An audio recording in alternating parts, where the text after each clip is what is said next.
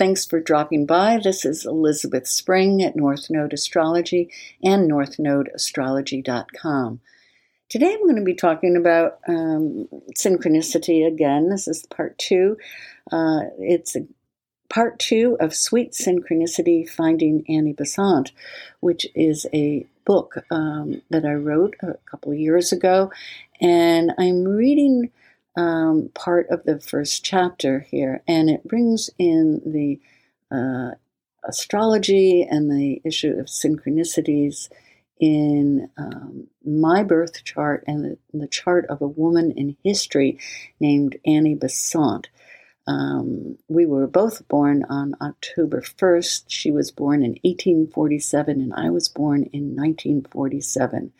And this is the story of how I found her, how she influenced the next 7 years of my life, and how she changed my life. And anyway, I'm not going to tell you more right now. It is from a book that is on Amazon, Sweet Synchronicity. And I want to thank you for coming by. And if you like this podcast, consider leaving a review or a comment on iTunes, Apple Podcasts. I'd love to hear if you are interested in this part of what I can share. I also like to share on other aspects of astrology and the nodes. But this is what I'm doing right now, and love to hear your comments. Bye-bye for now.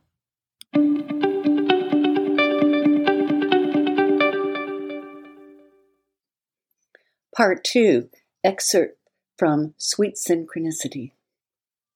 I finished the last page of the old red book and sat staring out the bay window. Harry walked in the back door from the pottery studio. "What's happening, sweetie?" I attempted a smile. He walked over and ruffled my disheveled hair, which I tried to keep up in a proper bun on the top of my head. My dark blonde hair was getting too long, and yet I loved that old-fashioned look. It seemed to fit me. I must have looked serious, though.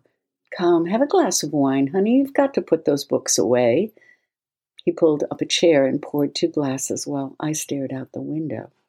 "So, out with it, my dear. What's wrong?" After 14 years of marriage, he knew when I was in a mood. The blood rushed to my cheeks. I gave his hand a squeeze, then picked up the little book I'd bought that first day I found Annie and handed it to him. He took it out of my hands and with a mocking grand gesture read a section of the back cover. Quote, "Annie Besant grew into becoming what George Bernard Shaw called the greatest orator of the century, as well as his financial supporter and mentor. When she traveled across America in 1922, she often spoke to packed theater houses and auditoriums 6 nights a week and was frequently given $1,000 a night." Unquote. Wow, she was quite a superstar back then. Harry's eyebrows lifted. "Keep reading," I whispered. Well, in 1889, at the age of 41, she shocked the world when she became a devoted supporter of the Russian psychic Madame Helena Blavatsky. And on Blavatsky's death, 2 years later, Annie became president of the world's largest occult religion, Theosophy. Although Annie was always committed to social betterment, it was the search for life's meaning and spiritual truth which was the most consistent thread running through her life. At the age of 60, her political activities resurfaced, and after years of inciting the Indians for home rule in India, Annie became, at the age of 70, the president of India's National Congress, just before Gandhi. Unquote. "Can you believe this?" I said. "One woman." He looked at me surprised. My eyes must have looked like shiny dark pools. I had lost so much sleep. "But still, why are you in this state? Was your mother—" I shook my head and grabbed the book again. "Listen to this." I went on reading. "Her most outrageous act was when she presented to the world her adopted son, J. Krishnamurti, as a spiritual teacher, a young Indian boy the newspapers called the Young Messiah. I threw the book down. These wealthy British theosophists groomed him to be the second coming of Christ. I picked up the book again and opened it to a newspaper photo of Annie with Krishnamurti on her arm, saying, "Young Messiah to come to America." Look here, this was in 1927. She must have really seen something extraordinary in him. I took a sip of wine and went on.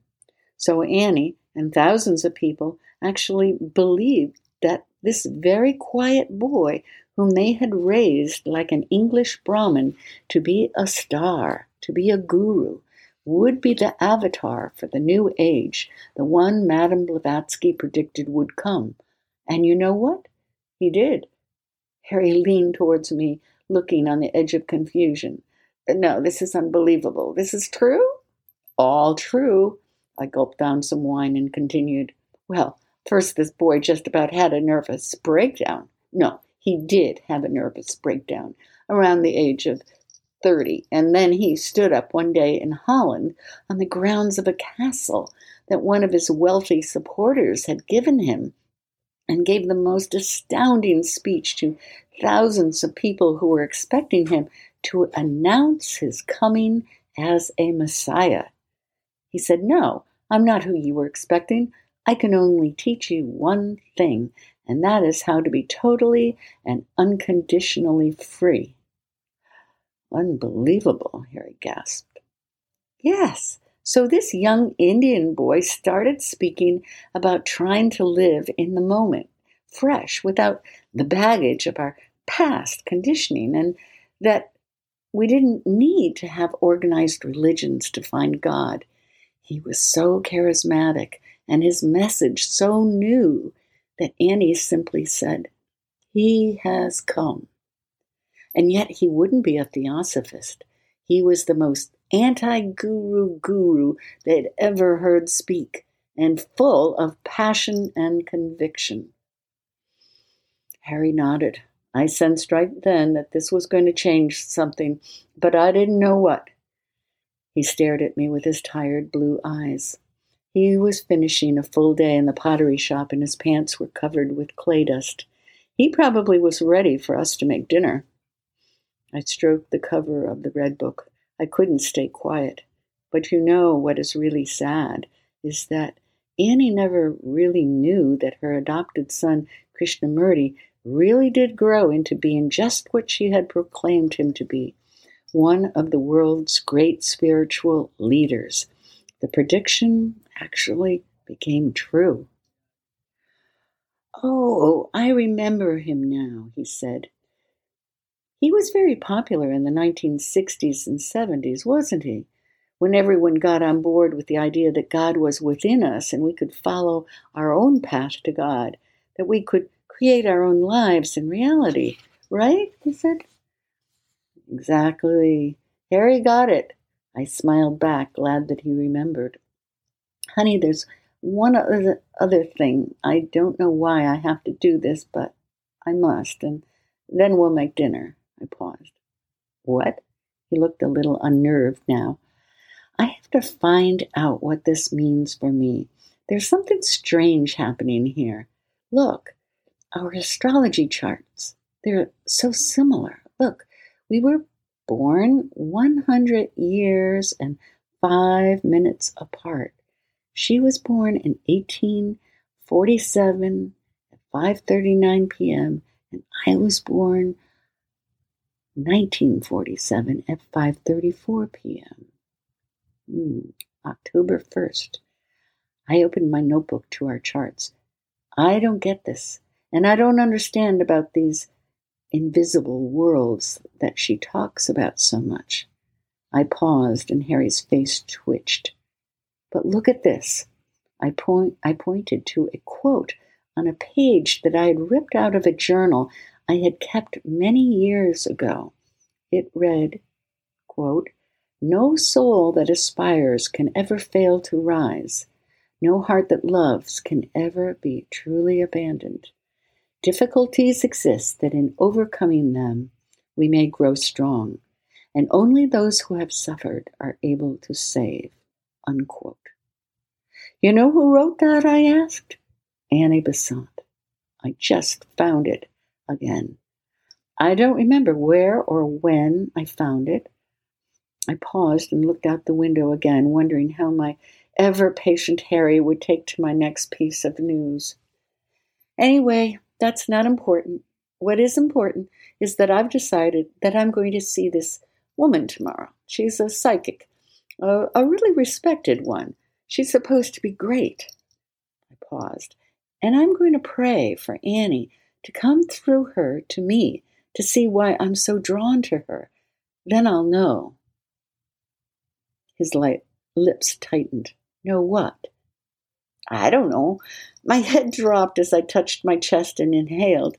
I guess I want to know why she's come into my life like this, at this time, with these astrological synchronicities, and why I feel such a heart connection to her. It was quiet for a moment. When I looked up, I could have sworn that the light outside the window had darkened into a luminous yellow. It looked as if a storm was approaching, and the wind was whipping up the undersides of the leaves on the trees by our house. A branch snapped a harsh whack against the house. You know, Harry, this could change my life, our lives. You're going to make some kind of life decision based on a psychic? I don't know. Maybe I'll just find out if synchronicities like these really matter, I said. They could, couldn't they? I mean, astrology is based on the synchronicity of your birth time and place. And Carl Jung said that our birth time was the most important synchronistic moment of our life. Harry looked like he was going to launch into a crusade of reasonableness when I interrupted him. It's all flapdoodle, right? I grinned and narrowed my eyes at him, knowing that one word had more meaning than he'd ever guess. It was the favorite expression of Annie's Russian mentor, Madame Blavatsky, whenever she got annoyed. Flapdoodle. Elizabeth, I can accept the psychological astrology you practice, but psychics and all this, it's so dense and occult, it almost gives me the creeps, like this weather right now.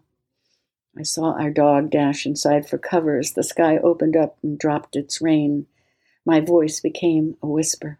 Why hasn't anyone told her story, Harry? Even this book has got an attitude. Why has she been overlooked in history, almost erased? Because people thought that she was crazy? People criticize what they don't understand, but nobody knows this story, her story, the true story. Not the drivel that the newspapers of her time wrote about. They just mocked her, and the historians simply wrote her out of history. Now she's collecting dust on the shelves. So maybe you're the one to tell her story? Harry stated. Well, the next morning I went to see the psychic, and I prayed. I drove over to a wood-shingled colonial house in a downtown area of Newport, parked my car, and walked over to the address on my paper. I checked the number again. She was on the 3rd floor. On every step of the way up, I repeated Annie's name like a mantra, as if to give me courage. I tried not to think of the fact that I didn't really like psychic mediums, that I was afraid of knowing too much, and that I'd never wanted to know more of the future than what, a simple astrology chart could show me. Astrology honored free will and the ability to change one's fate. I didn't know if most psychics have that point of view, but it was too late to think of that now. I knocked. Candace was a little older than I had expected, and she wore a long skirt peasant blouse with even longer earrings and graying ringlets framing a delicate face. She had a sincere smile that beamed at me as she led me into a small, to a small room with a round table on which was lit a candle, tarot cards, and assorted books. There was a faint herbal smell coming from the kitchen. "Would you like some tea?" she asked. I took her raspberry blended tea and sipped it, with my skepticism growing at the same rate as my hope. I found it hard to drink the tea. Candace looked down at my hands. "Do you wear that bracelet a lot?" she asked me. I nodded. "Could I hold it?" I handed it to her, and she closed her eyes. I waited for what seemed to be almost too long. The first words out of her mouth were these. "I hear the name Annie. She's saying something about the two of you collaborating on a project." She looked at me. I stopped breathing and just nodded my head. Yes. Another, even longer pause. Does she live in New York City or somewhere close, this Annie?" I shook my head no, but smiled. I had heard what I needed to hear in her first sentence. The rest was a blur. As I retraced my way downstairs, I knew, with every ounce of my being, that I needed to write the story of Annie's life, and I needed to begin it now. And so I did. And so that's how this book, Sweet Synchronicity, Finding Annie Besant, Discovering Krishnamurti, came into being. Actually, before this, I wrote a screenplay about her life, and this book tells the story about researching and delving into Annie's life and writing the screenplay, what happened with the screenplay. And there is astrology that weaves its way through the book. And I think that most of you listeners would find it really interesting. So it is on Amazon.com. And if you love listening to these podcasts, please consider leaving a review at Apple Podcasts. It's really easy to do, and I would love to hear from you. I'm not sure if I'm going to be continuing with this thread of thought on the synchronicities and Annie. I'll probably weave in some other direct material about the nodes, but we'll see. And I'd love to hear from you too if you feel to comment. Bye-bye for now.